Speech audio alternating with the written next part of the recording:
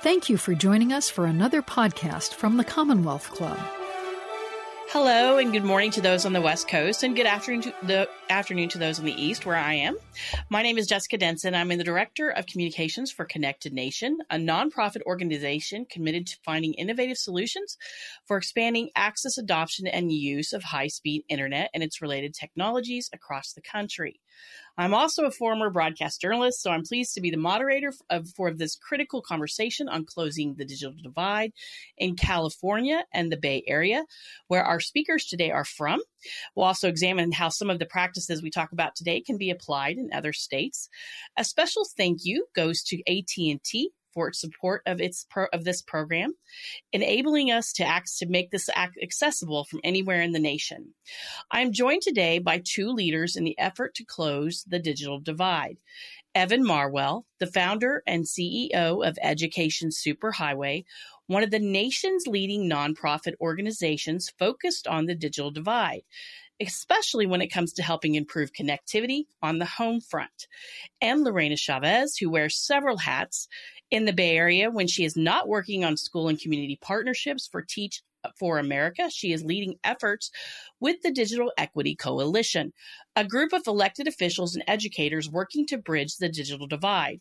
She is also a trustee for the East Side Union High School District in East San Jose, where she is from. Before we jump into the conversation, I wanted to set the stage a little. For decades now, groups and individuals have worked toward closing the digital divide. Often the conversation centered around getting schools and other public institutions connected, with little to no focus on the need to improve connectivity within the home. I would argue that was simply because many lawmakers and decision makers did not understand what was at stake.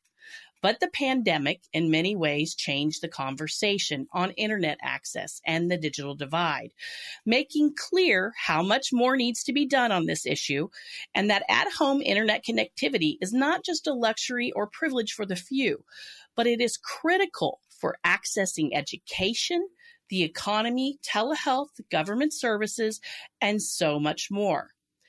Of course, one of the most powerful visuals of the past 2 years came from the picture of two girls accessing high-speed internet from a Taco Bell in California, not in their homes. With many schools closed for in-person instruction, home access was a necessity for our children and, of course, for citizens of all ages looking to access healthcare and government services. A clear picture of what the digital divide truly is and its negative impact began to emerge. It wasn't just a problem for a few nonprofits or individuals. All of us could now see that not every student or person lives in a home with high-speed internet access, either because of affordability or availability, and that was hurting American families and communities. Thankfully, as a result, the federal government in the recent infrastructure bill and state governments like California have directed funding to close the divides that still exist. But I would say, and I think some of our guests today would agree with me, that we know it's not enough. And that is why we are here today to discuss finally closing the digital divide once and for all. One important housekeeping tip that I've been asked to share: if you have a question for either Evan, Lorena, or myself, please put it in the Zoom chat. Questions posted there will be forwarded to me throughout the program, and I'll try to get to as many as possible. So let's jump in after that long introduction. Evan, I'm going to start with you because the story of your organization, EducationSuperHighway, in many ways tells the story of the digital divide over the past year. Can you give viewers an overview of your organization's mission now and how it has shifted over the past several years? Yeah, thank you, Jessica. Great to be here. Thanks to the Commonwealth Club for having me. So EducationSuperHighway is a nonprofit that I started back in 2012. Our original mission was to close the digital divide in America's K-12 classrooms. When we started back in 2012, only 10% of schools actually had broadband that was good enough for students and teachers to use technology for digital learning in their classrooms.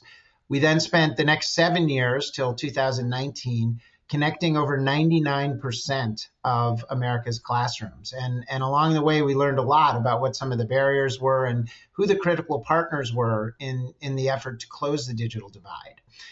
we actually finished our original mission in 2019, and we were scheduled to sunset the organization in 2020, having done that. But then, of course, the pandemic hit and changed not just our plans, but pretty much everybody in the world's plans. And we decided to stick around because there was a new problem. When we sent 50 million kids home, it turned out that 15 million of them didn't have internet access at home, like those two girls sitting outside the Taco Bell. And so we started getting calls from, governors' offices around the country and school districts and policymakers in DC saying, what do we do? Like, how do we figure out which of these kids are not connected, and what do we do to actually connect them so that they can participate in remote schooling?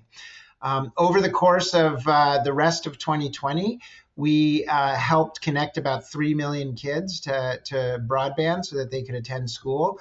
And in the process, we realized that the pandemic was creating, as you said, this real change in the attitudes of the nation towards the digital divide. And as a result of that, we've seen the federal government now put up $85 billion to fund closing the digital divide at home.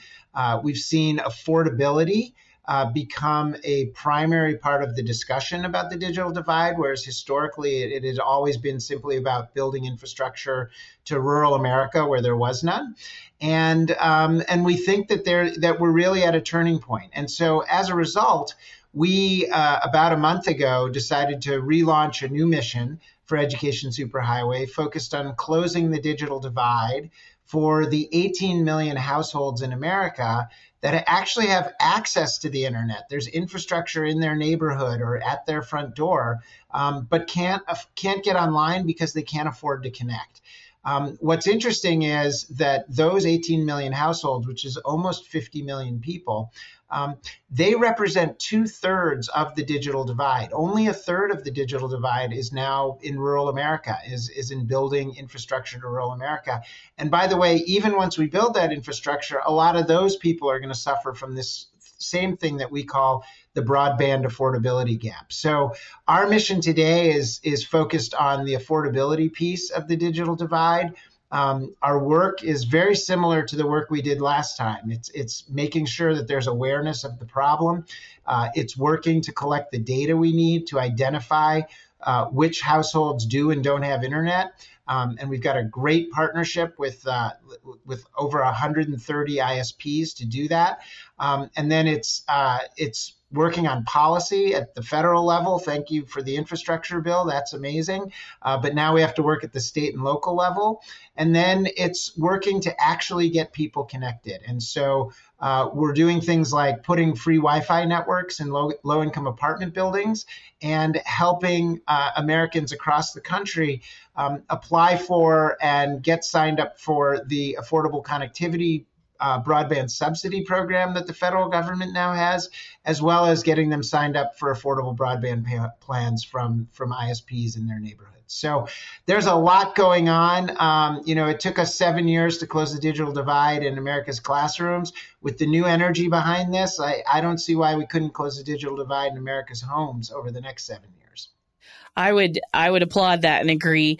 I think it's important to point out that the infrastructure bill had $65 billion in it for broadband, and $14.2 billion of that go to the program that you mentioned, which is the Emergency Broadband Benefit Program, which is changing to the Affordable Connectivity Program in the next year. But that's to make that permanent. Lorena, in my introduction, I want to turn to you now. I spoke about how the pandemic shifted our understanding of the digital divide, and Evan also spoke about that a little bit.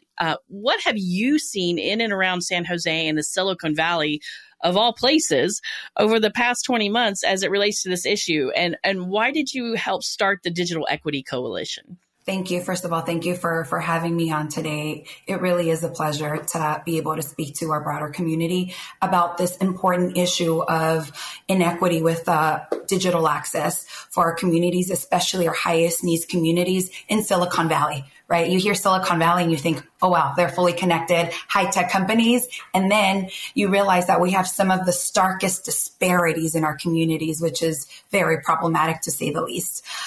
So the digital divide is not new. it's just been amplified to another degree with this pandemic, right? This global pandemic has surfaced longstanding issues of inequitable internet and Wi-Fi access, right? It's dramatically limiting the ability still to this day of our youth to fully participate and engage in class, in education, for our parents to work from home, for our families to have access to telehealth medicine, right?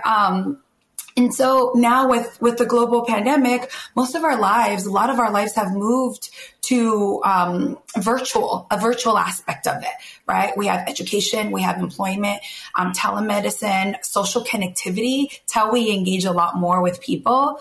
And so a group of fellow trustees and myself across the Bay Area decided to form the Digital Equity Coalition. So we're a group of elected officials who said enough is enough. Right? There is enough disparities in education. And if we don't support our students and families to at least have internet access, it's not even having a seat in the classroom, right? This is baseline for us. And so we launched this effort, and it's two-pronged approach. Two focuses that we have. One of them is short-term emergency solutions, which is hotspots, connectivity devices, laptops, Chromebooks, funding for data plans. And that was the initial focus once the pandemic hit, because everybody was scrambling to figure out, what do we do? What is happening? And now we're more focused on our second part of our vision, of our mission, which is long-term infrastructure development. So in partnership with government entities, we're addressing digital equity by supporting permanent broadband infrastructure for low-income residents, predominantly, right? And so we've been doing a lot of work specifically with the County of Santa Clara and the City of San Jose. And this group, the Digital Equity Coalition, has been very instrumental in getting $7.1 million in funding from Santa Clara and about $3 million from the City of San Jose. So in total, we've been able to get about $10 million for internet access, but this is just the beginning for us. So that's a little bit about the work and that we've been doing. If I may stick with you for just one moment, the Digital Equity Coalition, you said it was made up of elected officials. I have found in my discussions as a Director of Communications for Connected Nation that there's been a shift in people understanding it. I don't have to explain it so much why it matters to connect people. Is that what you're finding by amongst elected officials, that there's suddenly a clear understanding of this? Yeah, I mean, I think with the Digital Equity Coalition and the other co-founders, I mean, the houses, we're also educators. All of us have been in the classroom before. And so we understand the impact of digital access to our students. And because we've become more and more dependent on just being online, all of our government officials, I feel across the layers, have been seeing the impact at another level. It's just a matter of who wants to act, right? Or who is invested enough. And thankfully, we've seen a good amount of investment, because how could you argue with someone and say, you're in a low income neighborhood, and so unfortunately we can't support you. So definitely a lot more investment. That's good to see. I would say, I think another important point you made there was that the seat at the table for all the kids. And before the pandemic hit, there was an estimated 16.9 million kids in the homework gap, what was called the homework gap, as in they had access at school but not at home. And so this recognition is very important. And I think, Evan, you really realized that, and you were working towards that in the schools and now have shifted. Can you discuss the recent effort your organization launched in Oakland? Yeah, so as part of our launch of our new mission, we announced a partnership with Oakland to close 90% of the digital divide in Oakland. We're focused on the communities in Oakland that have most of the unconnected. If you look at West Oakland or East Oakland in the Oakland Flats and parts of West Oakland, on average, 38% of the households there don't have internet access at home. And, that's just unbelievable when you're talking about, a city that's part of the tech hub of the Bay Area.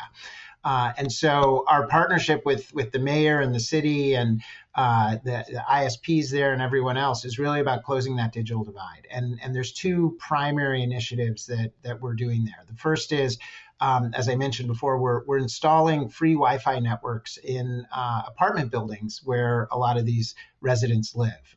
It turns out that the way technology has improved when it comes to Wi-Fi, you no longer have to actually put an access point into every apartment. You can simply run access points down the hallway and in the common areas, and then anybody sitting in their apartment can actually get access at really high speeds. And so we've done that in 8 buildings already in Oakland, and our plan is to expand that to well over 100 over the coming years.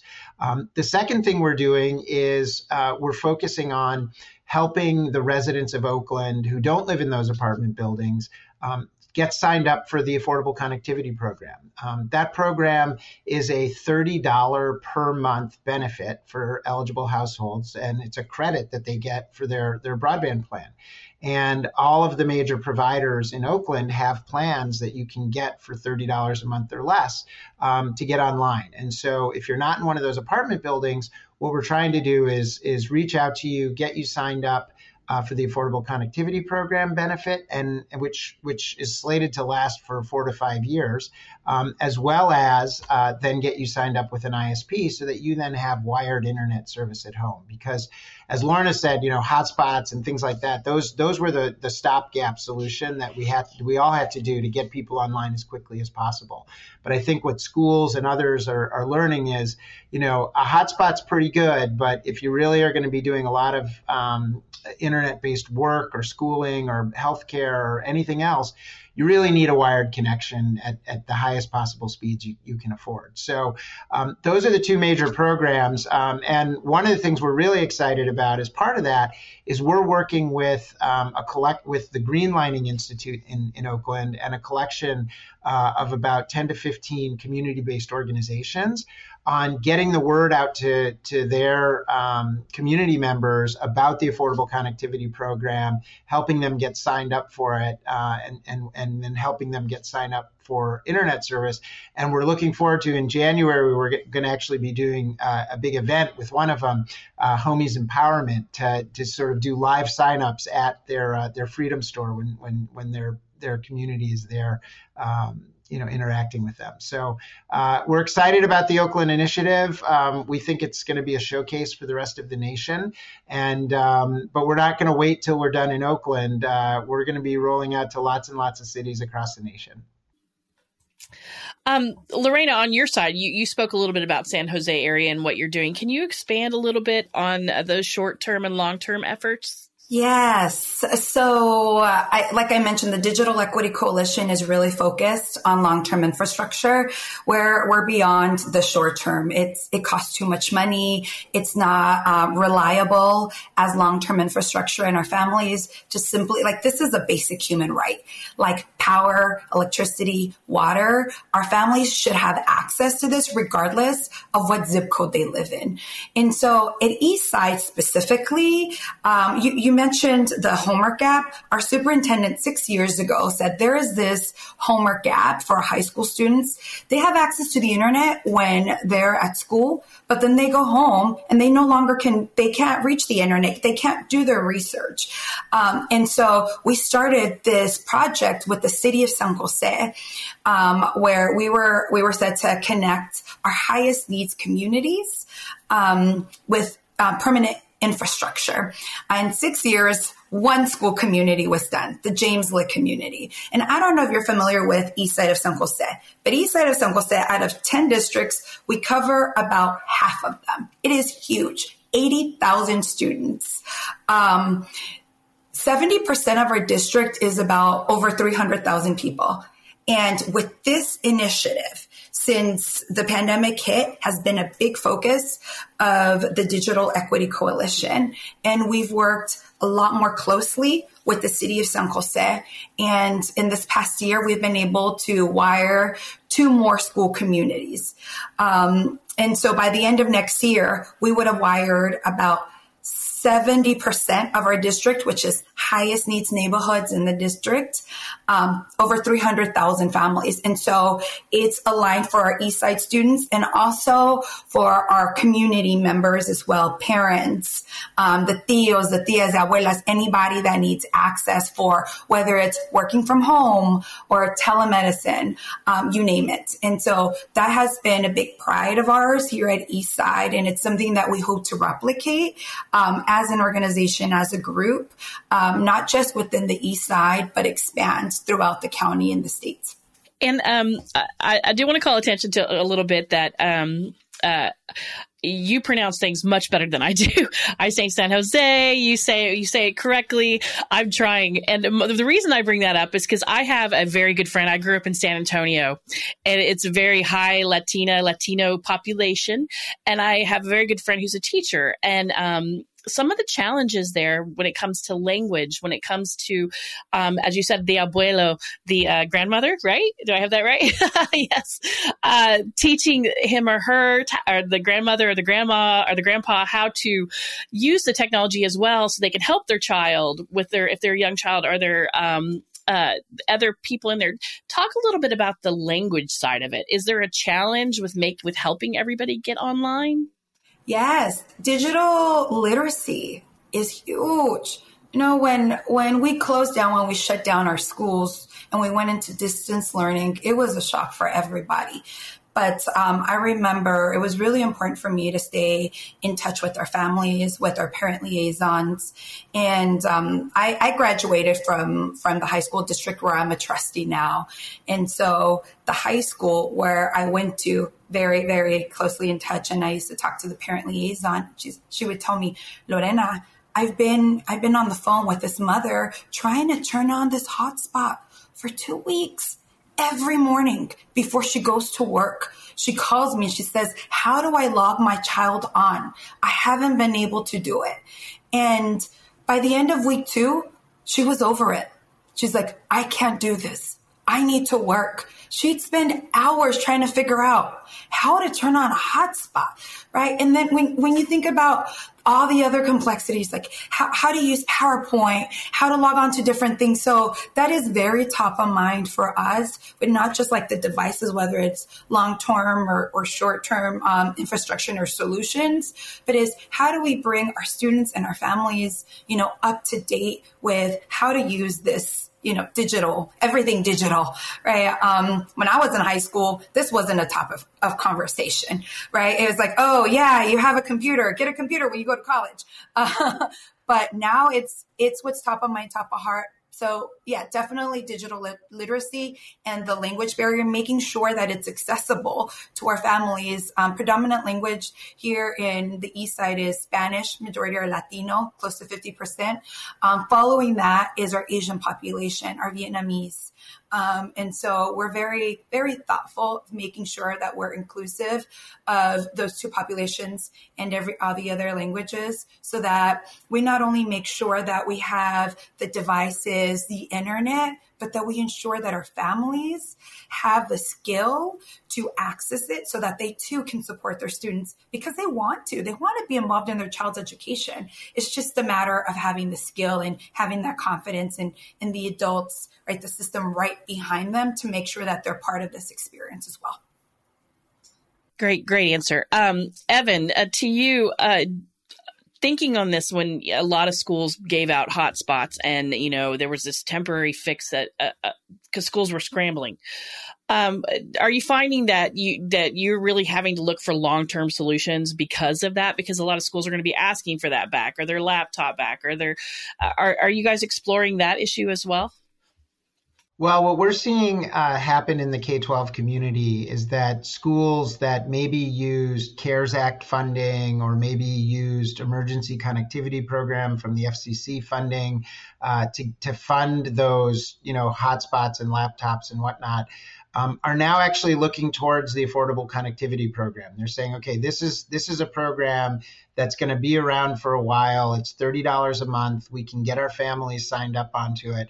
And so what they're looking for at this point is help in terms of doing two things. One, figuring out which of their families still aren't connected or are only connected with a hotspot that, they're going to have to turn off the service for because, as Lorena was saying, it's too expensive, right? And two, so figuring out how to identify who those people are. And then two, looking for help to figure out how do we get people actually aware of and signed up for the Affordable Connectivity Program. Schools now understand that, it is part of their responsibility to make sure that every student, and I love the way Lorena said this, has a seat in the classroom, whether they're at home or at school. And if they're at school, every student needs to be on a level playing field in terms of their ability to do their homework. And if you're a kid without internet at home, you are not on a level playing field with your peers that have it in any way, shape, or form. And it's just become painfully obvious. And as a result, schools now, whereas before the pandemic, the predominant attitude of schools when it came to home internet was like, that's not my problem. That's the family's choice. If it's a priority for them, they'll figure it out. Now schools don't feel that way at all. Now schools are like, we need to help our families get online. But, they are looking to state and federal government to provide the funding to make that happen because school districts, they don't necessarily have the funding on an ongoing basis to be able to do this. I'm getting a couple of comments and questions, and they're not really to deal with schools or to deal with seniors. One person says, even here in Silicon Valley, many elderly people do not have the hardware or know how to use it if they have it. Another person says, I'm a senior in Fremont. I have access. I'm trying to give it some excitement. I have a senior in Fremont. I have access, but I dearly wish I had adequate knowledge of the internet besides basic email. So as we work to help kids and that, I would say that it resonates. It goes out and helps others. Am I correct in that? It's not just a kid or thing that we're doing here. It's that we're also helping their parents, their grandparents, their elderly neighbor. There's ways also to reach them. With Lorena or Evan, which one of you would like to take that? 100%.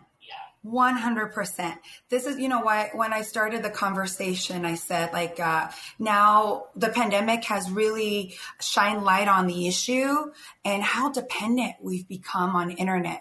And it's not just for education purposes, right? Not just so that our students have a desk in the classroom. It's so our seniors, our parents, can go to work. Right? There are a lot of people that work from home now, right? But they need that internet access. There are a lot of our highest needs families, regardless of whether you're a senior or you're a baby, right? We need to make sure that we have resources for them, that people can find jobs, that they can have access to healthcare. And this is why it's important that there's collaboration across multiple layers of government. This should not just be put on the schools. All of a sudden, it's just like, oh, well, kids have to go home. Everything's shut down. Everybody felt that. I have 2 kids in elementary, a 7 and an 8-year-old. Let me tell you, working full-time with 2 elementary kids at home because I was like, I need to stay in my area. I was scared, right, of catching COVID.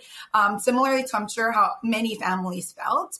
And that takes a toll on people. And so I was very reliant.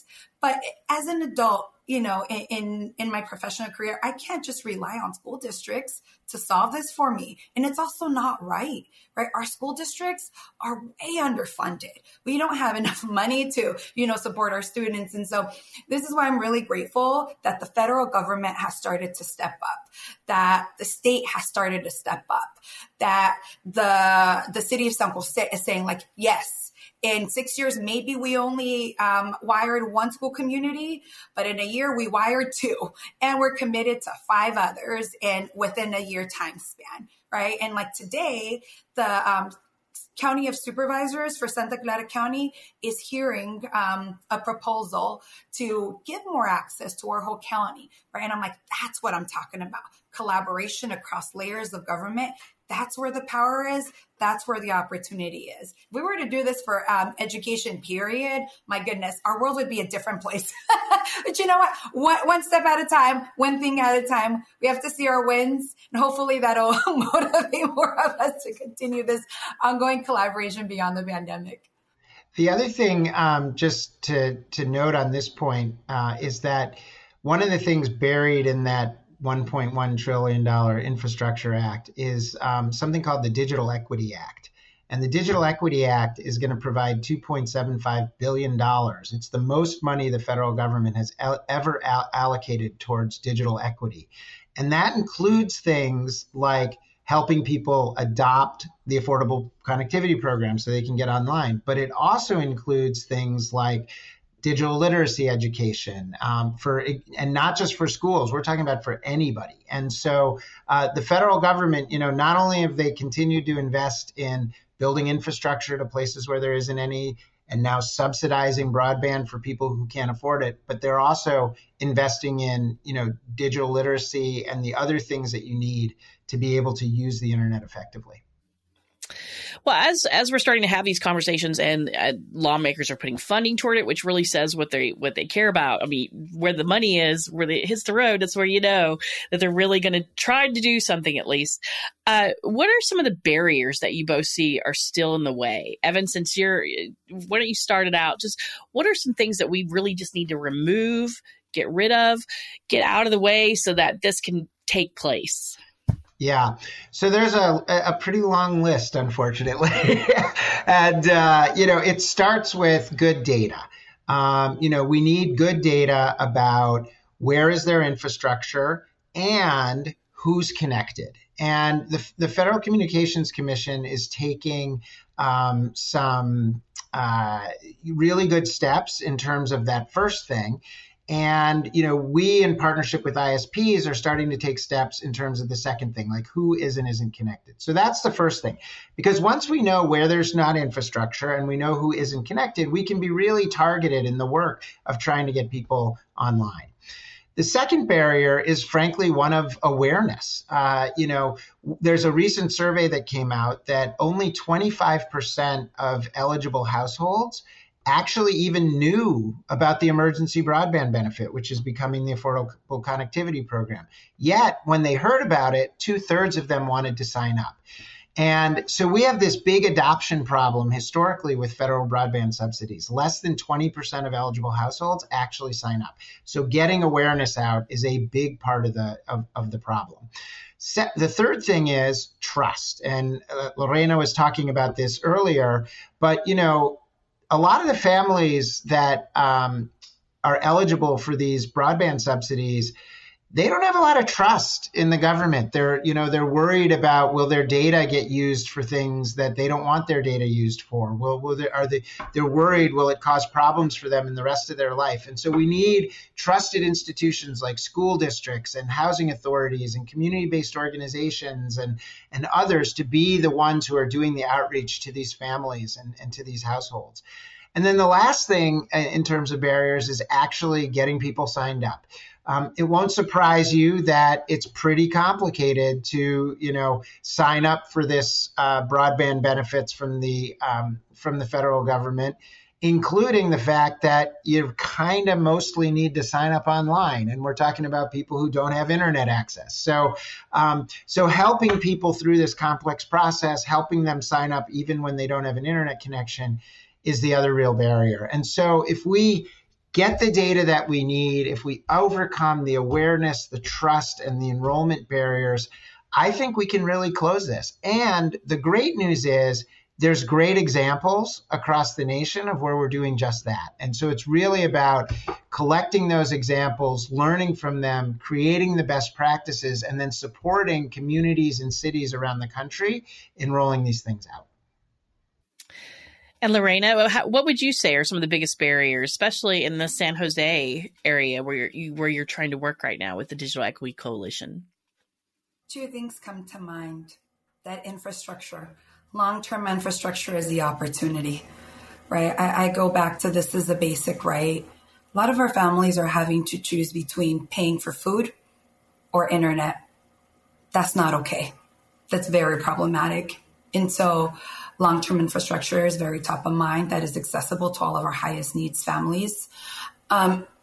Another thing is we've been talking about this, there's a lot of energy around digital access right now. But once things settle down, will that remain? Because it's going to take some time to get the work done, especially if we're talking about long-term infrastructure. I talked about with Eastside finishing within a year or two, 70% of the district, that's only 300,000 people, right? But will this be forgotten? Right? Will we forget that there's digital redlining across our highest needs communities? And so that is a fear of mine, just making sure that we stay focused, that there's ongoing momentum, because this can really change lives. I do have one question. What do you mean when you say that part of the community is wired? Do you mean public Wi-Fi or something else? Oh, yeah. I'm referring specifically to Eastside, right? The project that we have in collaboration with the city of San Jose, Eastside Access. And so we have infrastructure in 3 of the 7 communities that we are set to wire to get that permanent Wi-Fi access to our, not just students, but our families. Right. And so it's just about staying on top of that. But not just for the East Side, for the district that I serve in, but for the state as a whole. Right. That's our big focus as the Digital Equity Coalition, because you'd be surprised, right? Not that much time has passed, and still, yes, there's energy in certain places, but some lawmakers have started to forget. They said, oh, I gave my $3 million, or I put in my piece of the pie, or I engaged in this time, right? Now moving on to the next thing, and no, it's not over. So you really see this, and I would agree. I think anybody at Connected Nation would agree with you that it's not a 1-2 year thing. We need to think 10 years, future proofing, that type of thing. Yes. And maintenance too, right? It's not just it's done. The whole community is hooked up. All you have to do is just open up your laptop and click on internet, and all of a sudden you have access to internet. No, it's being able to maintain that and staying on top of all the new technology and making sure that it's still fast and good quality for everybody, not just our students, but our families across the board. Oh, sorry. I was just going to add one thing. Lorena's really right. We are in a moment where everyone is focused on this. We've gotten a whole bunch of resources. There's a lot of momentum, and we're going to get a lot done. But we absolutely need to keep people focused on this. And, when we went from 10% of schools to 99.6% of schools being connected to the internet with high-speed broadband, one of the ways we did it was by issuing a report every year on the progress that was being made. And we used that report to, frankly, both get policymakers credit for the work that they were doing to connect things, because we all know policymakers love to get credit for progress, but also to hold people accountable. And the combination of those two things made it possible for us to keep that momentum in the school arena going for 7 years. And frankly, Jessica, as you know, Connected Nation is now part of the effort that's taken over keeping that accountability and momentum going. And that's something that we're going to need to do when it comes to home internet access as well. And Evan's referring to Connect K through 12, which is if you're a school district leader or state leader, definitely go check it out. You can find your own district data right there in just seconds. Just put your data, the school district in or state in. You can find that. But that would also point to, because this next stage that Connected Nation is handling has to deal with more bandwidth, but more technology in the schools, digital learning every day. How do we future-proof these things? I mean, we're spending billions of dollars right now. That's almost unfathomable, that number, a billion. And we're talking 400 billion in broadband related in different ways, type of funding. How do we make this last? What, in your opinion, how do we make it last? other than I get accountability and those types of things. But when you're building out or when you're building these programs or looking at this, we can't just think about today, because even today, a child who's in school, they're going to have a job that none of us ever imagined it would ever exist. And they're going to have demands on technology that none of us could even fathom today that are going to become second nature in 10, 15 years.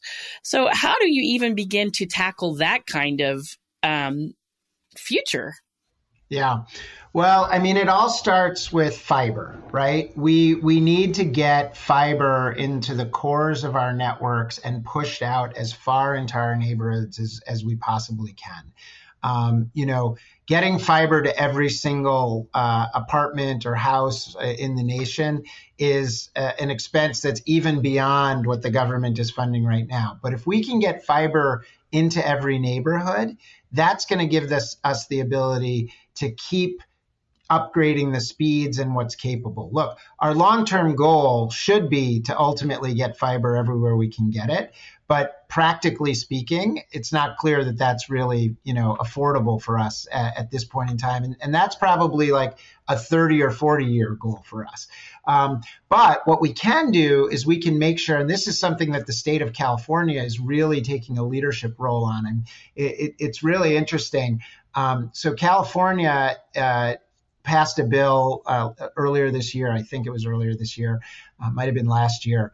That's allocating $6 billion to expanding broadband in the state of California. $3 billion of that is what they are investing in what's called middle mile infrastructure. So that is what I was just talking about, getting the fiber into every neighborhood in California. And what's interesting is if you look at the federal broadband bill, the infrastructure bill that just passed, I think they're also investing $3 billion to push middle mile fiber into neighborhoods around and in communities around the country. So California is spending $3 billion and the federal government is spending $3 billion for 50 states, right? So California is really a leader in this work. It's being led by an organization called CENIC, which has run historically California's education network that brings broadband to every public school in the state, as well as higher ed institutions and other research institutions. They're doing a fabulous job. And just a couple of weeks ago, the governor announced sort of the first phase of the rollout of that, which we were excited to see includes Oakland and pushing fiber into parts of Oakland where we're doing some of our projects around apartment Wi-Fi. So, but they're going to get it into places that there has never been fiber before in this state and in this country. So that's really the key to it all. And we're just going to have to keep chipping away and chipping away and chipping away. But there's a lot we can do as long as we get it into the neighborhoods. Yeah, I agree with Evan. Evan, when you say fiber, I'm like, oh my goodness, how many times have I had conversations around fiber to get some of our communities wired because it just isn't there. But the thing I would add is orientation, like a people piece, right? There's like the work, right, that needs to happen, like the logistics, in the weeds and the actual doing it.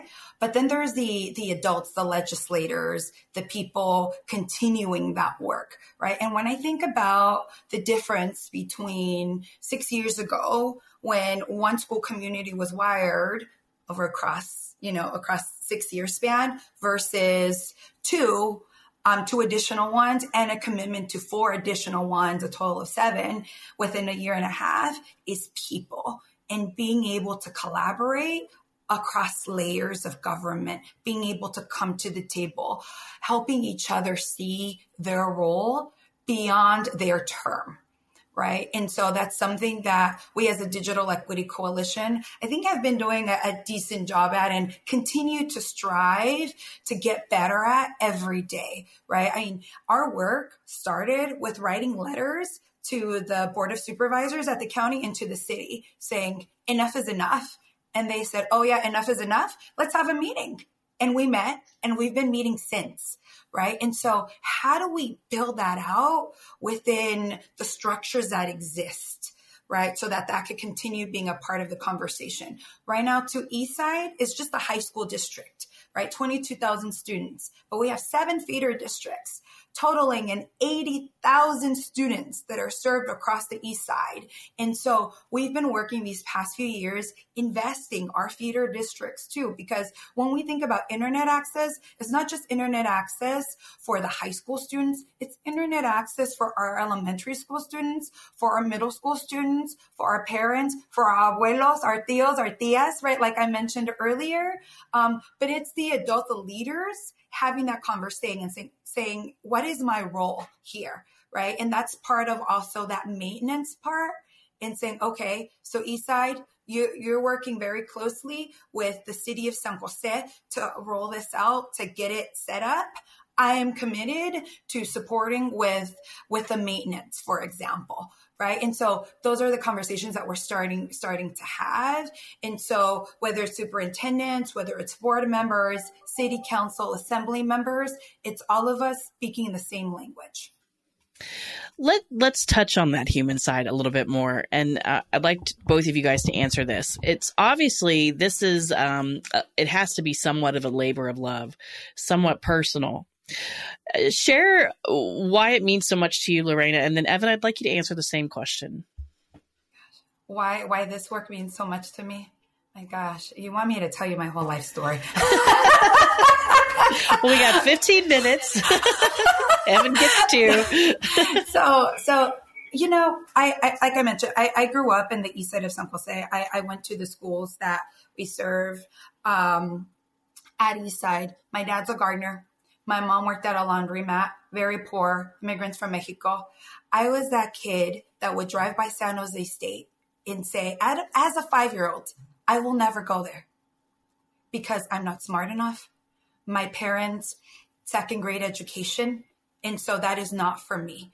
And so there are some deep entrenched systemic inequities that lead a 5-year-old to think that way, right? And as an educator in the classroom, I would see it too. As a principal leading a school, I would see that too. And that's why I'm a school board member, because when I was at the school system, I'm like, who sets these policies? Why are the things the way they are, right? And so that's why I ran for school board, to have an impact on policy, because the gaps that exist that affect the majority of the population, our Latino students, our Black and Brown students, we're the highest in disproportionality when it comes to academic gaps, and the highest referrals, highest suspensions, expulsions. And that's not okay, right?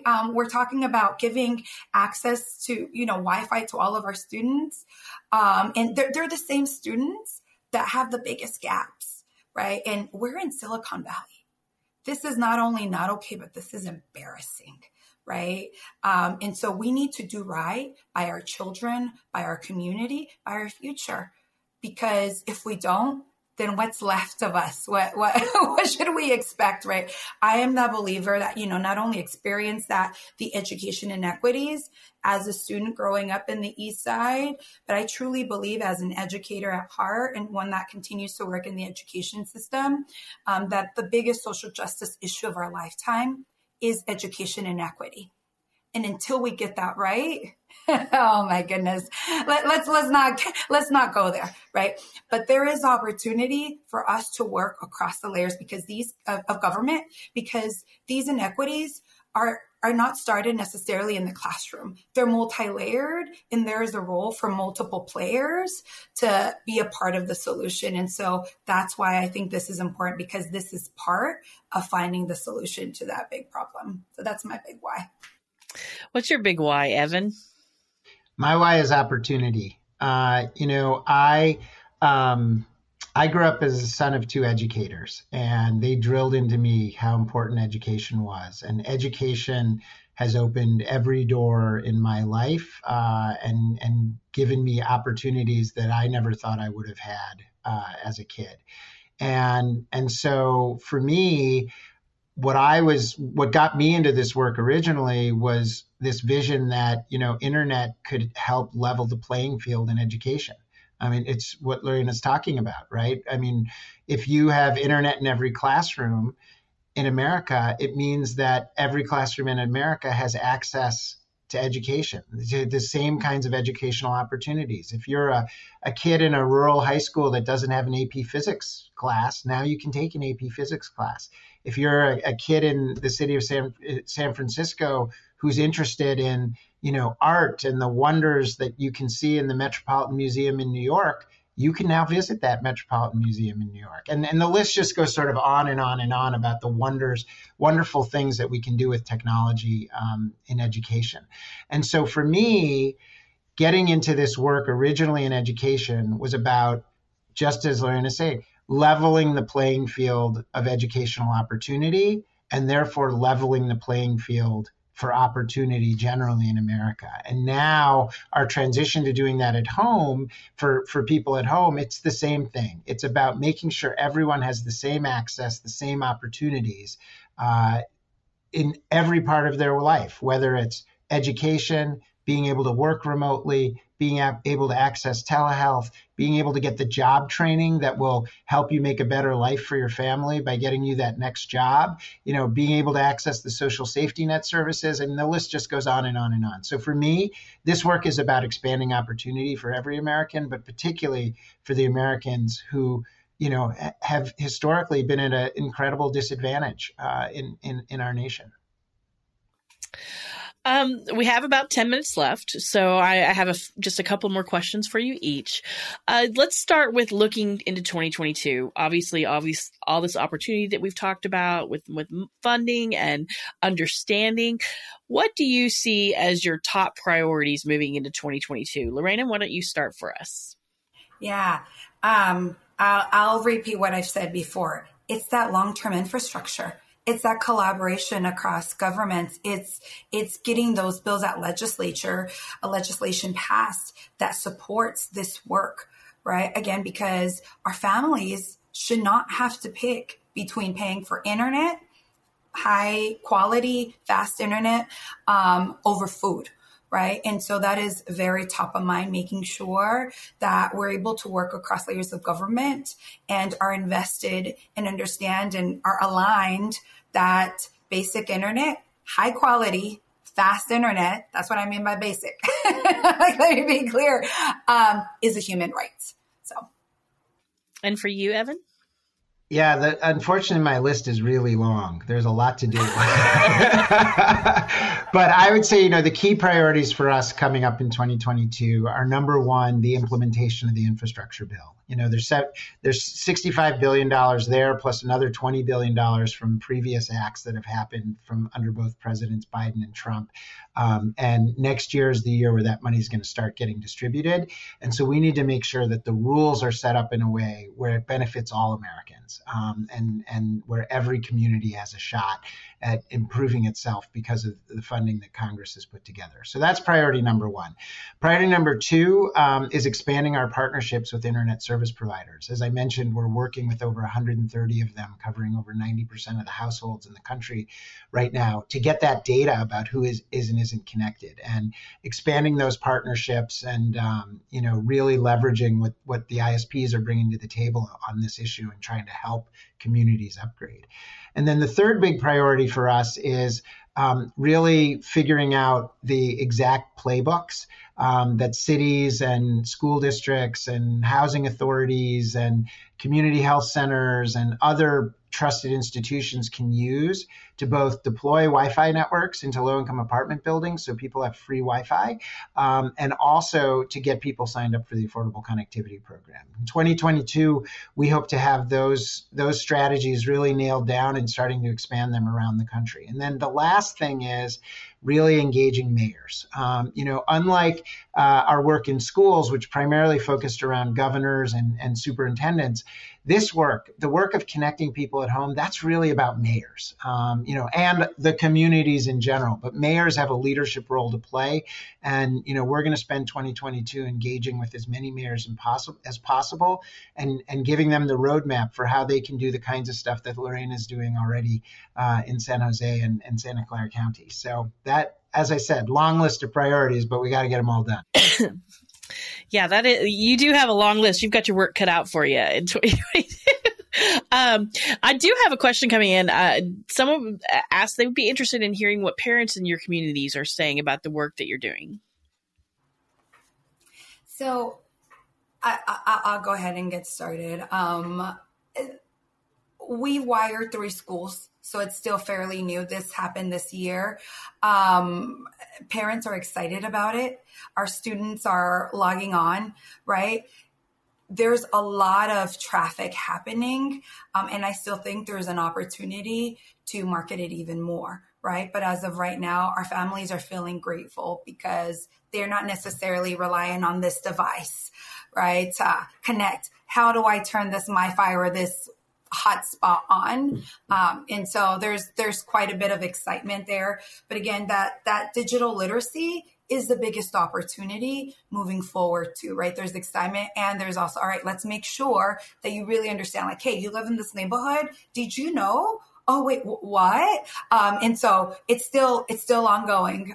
So we have work cut out for us because we're in the middle of, let's continue making sure that there's this infrastructure built out and that there's resources, and like, let's make sure you know how to use it, and you can make the most of it as well as not just, a parent, but a community member as well.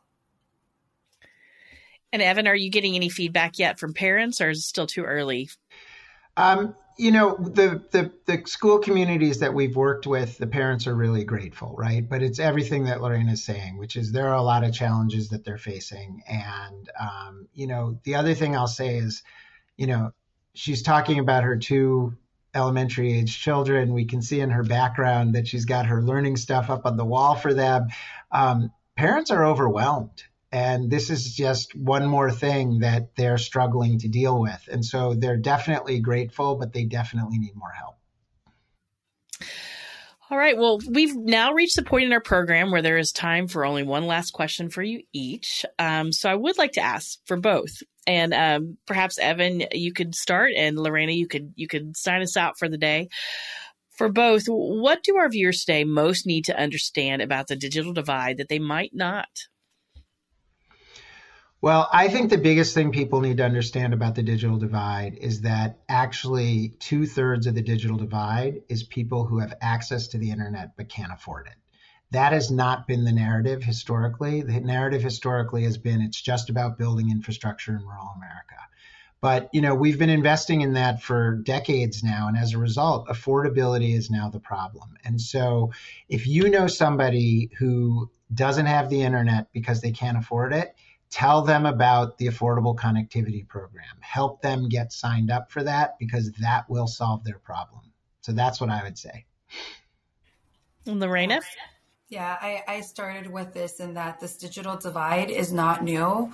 The pandemic has just shined light on the inequities and has made us more reliant in many ways, right, to the internet.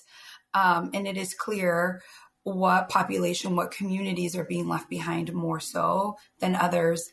And, we see money coming through the state, money coming from the federal government, legislators taking action. And I think it's important for everyone to understand that we all have a role in this, right? Legislators listen to their constituents. Constituents give the ground experience. And so there is an opportunity for every single person, regardless of your title, regardless of your background, to make an impact. Call your legislator, go to a school board meeting, go to your school, call your whoever, right? You don't even have to be a parent, right? Our community members are such key roles in moving work forward. And if we really want to continue this work beyond the next year or two, we're going to really depend on everybody putting in their part. Like we say in Spanish, cada quien pone su granito de arena, their little grain, right? But it makes an impact. And so I really hope that everyone takes that seriously, and puts in their part, because this is part of what leads to our education inequities, right? And an opportunity to do right, not just by our children, but by our community as a whole. Well, unfortunately, that's all the time we have for today. I would like to put a little finer point on what you both said and say that it's wonderful what both of your organizations are doing, really tackling this issue. You're going to help thousands, if not millions of people. And we are in a moment of time where things could truly change. So how would, if someone wants to get involved with either one of your organizations or help or follow along, how would they do so? Lorena, do you want to let us know? And then Evan, you could tell us as well. Yep. They can, for the Digital Equity Coalition, they can just literally look us up, digitalequitycoalition.org. And there's a button where you can click get involved. And we have a little general button, and there's like many other ways. That's one way to get a hold of us. You could also always email me if you're interested in Eastside Access specifically and the project that we're rolling out in collaboration with the City of San Jose. My email is chavezl@esuhsd.org. And Evan, how would we follow along with Education Superhighway? Well, our website is educationsuperhighway.org, and you can follow us on the various, Twitter and Facebook and everything else at EdSuperHighway. So hope people follow along. We need, as Lorena said, we need everybody's hands in to make this happen for our communities. I would add bravo and hear to that. So I want to thank Evan Marwell and Lorena Chavez for joining us today to discuss this very important issue that affects so many people. And again, a thank you to AT&T for its support of today's program. This program and others like it will soon be found on the Commonwealth Club's website at www.commonwealthclub.org. I'm Jessica Denson of Connected Nation, and this Commonwealth Club program is now adjourned. You've been listening to the Commonwealth Club of California. Hear thousands of our podcasts on Apple Podcasts, Google Play, and Stitcher. If you like what you've heard, please consider supporting our work and help us bring 500 programs a year to listeners like you. Go to commonwealthclub.org/donate. Think your way around the world with our travel programs to exciting domestic and international destinations. And when you're in the Bay Area, please join us live at our events. Thank you for listening and for your support.